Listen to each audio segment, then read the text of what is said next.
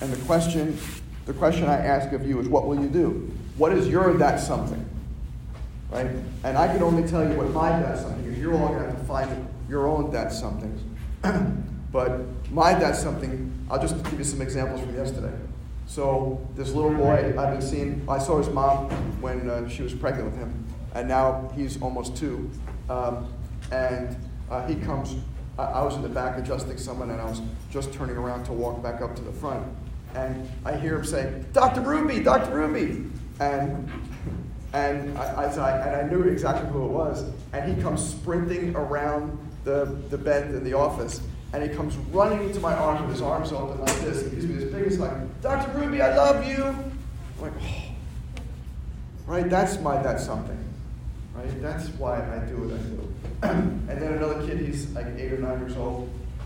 And he was destined to have been put on Ritalin. But now, several months into his care, no Ritalin for this kid. And now, every time I see him, he brings me something. So yesterday, he brings me some cookies from a chicken salad chicken. I'm kind of gluten-free, so I don't eat most of the crap that he gives me. But it's awfully nice that he gives them to me. And hopefully he won't hear me say that.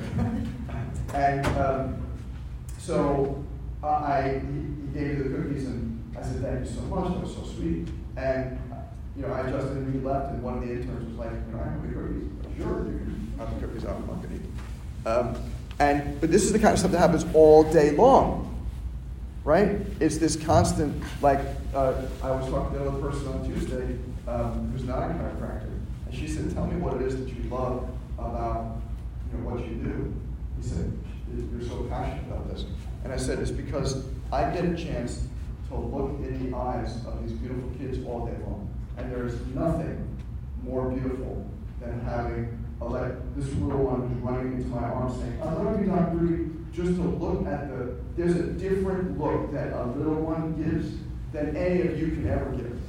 And it's not because you guys are older and jaded with filters and this and this and this and this and all these experiences that you've had. But with these little ones who've had no experiences, really, hopefully, they come in purity, right? So when he says, I love you, Dr. Rubin, that's unbelievable because there's no more pure love than a love of a 2-year-old.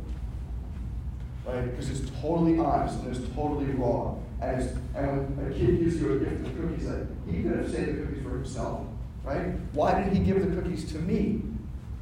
It wasn't because he's not taking Ritalin. That's not why he's I don't think there's a cognitive point where he says, well, because I'm not taking this medication and I'm supposed to take it.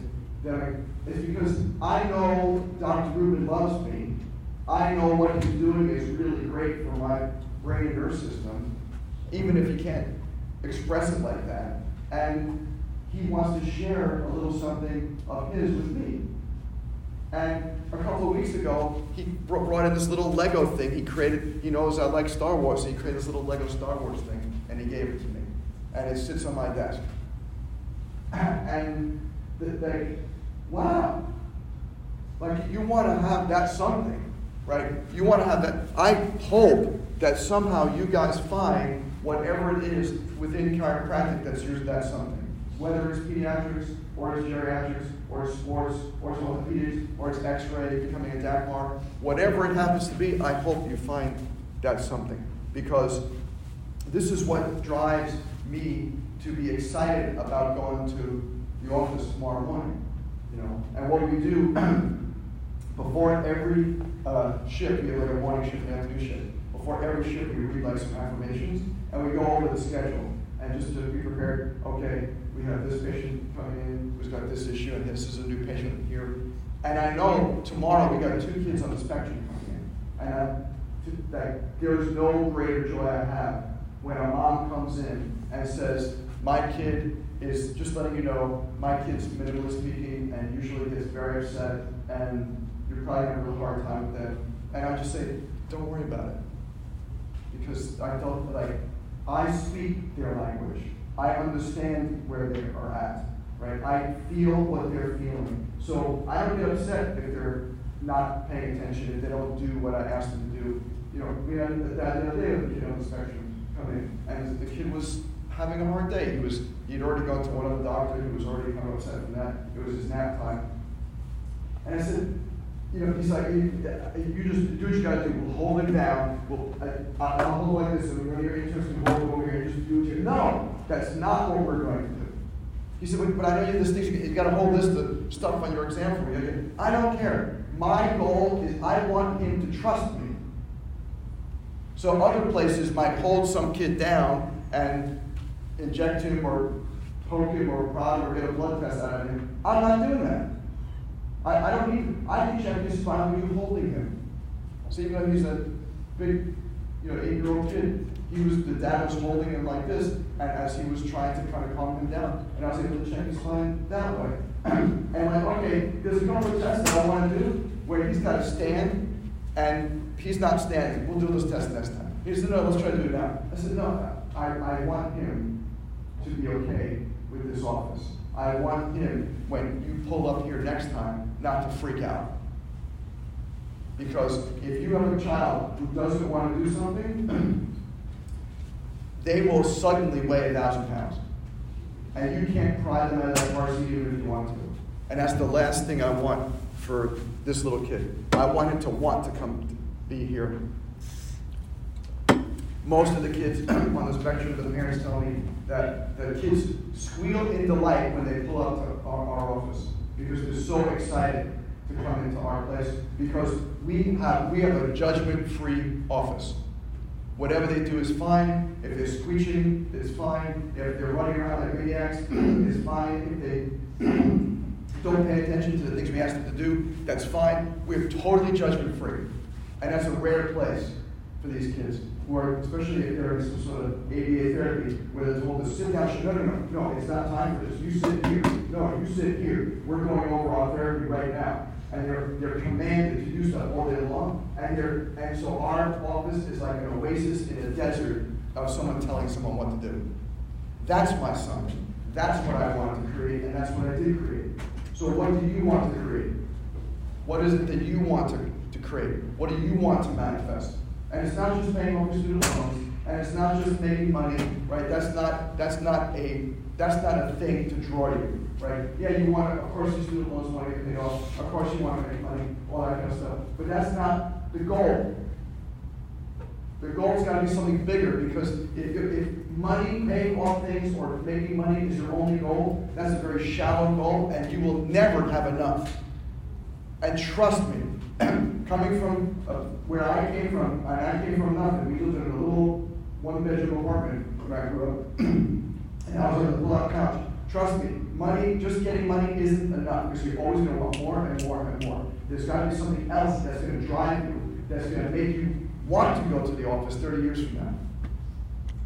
So you better come up with another reason for being than just paying off your student loans and just, I want to make money, or I want to buy this car, or that kind of house. You've got to come up with something bigger. And whatever that bigger is, it doesn't matter. And you can have a goal to make X amount of money, but that's not the point. That's not the mission, right? That's not the vision. My vision is service. Right? I was in the Rotary Club for many years, and one of their favorite sayings was, service above self, and that's what I do. My service is above myself. I will push myself to the limits to take care of those kids. I will do anything I can to make sure those kids feel loved and feel respected and want to come to get adjusted. Because if you want to build a practice with a whole lot of kids, and you want to do your practice your way, you're going to have a hard time. But you do it their way, it'll be really easy. But you have to flip your brain. Flip your brain away from the judgment and away from what is it that, like, this is my technique, this is how we do my technique. No, they may not jive with your technique at that particular moment. You better come up with something that's going to jive with them. Right? So a lot of these kids on the spectrum, I adjust them seated.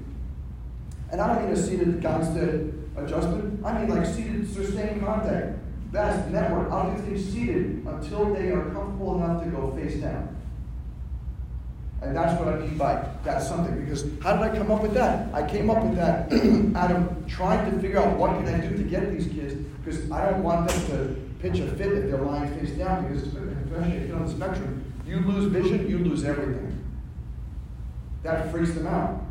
So I had to change the things that I learned to adapt to them. Instead of making them adapt to my technique, I made techniques adapt to their particular personalities.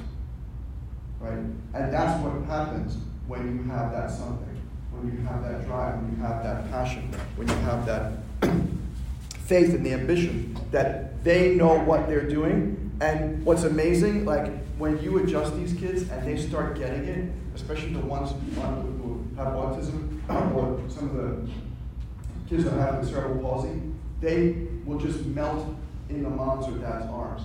Because like you touch their atlas and it's like, shh. They just totally relax in mom's or dad's arms. And sometimes they'll even grab my finger and put my hand on their neck because they know that's where it's like, Doc, right here. I know what you're going to do, and you're going to put it right there because that's what I need, right? And that's the innate contact that you can create with these kids or with whatever it is that you are intending on doing. Whatever the ultimate goal is to create a life that you're excited to live. That when you go to the office, you're pumped. Because I can't wait to see these 2 new kids on the spectrum, or the 20 other kids on the spectrum I'll see tomorrow, or all the little babies that I'll see, or all the pregnant mamas that we're going to see. That, to me, there's nothing better than that.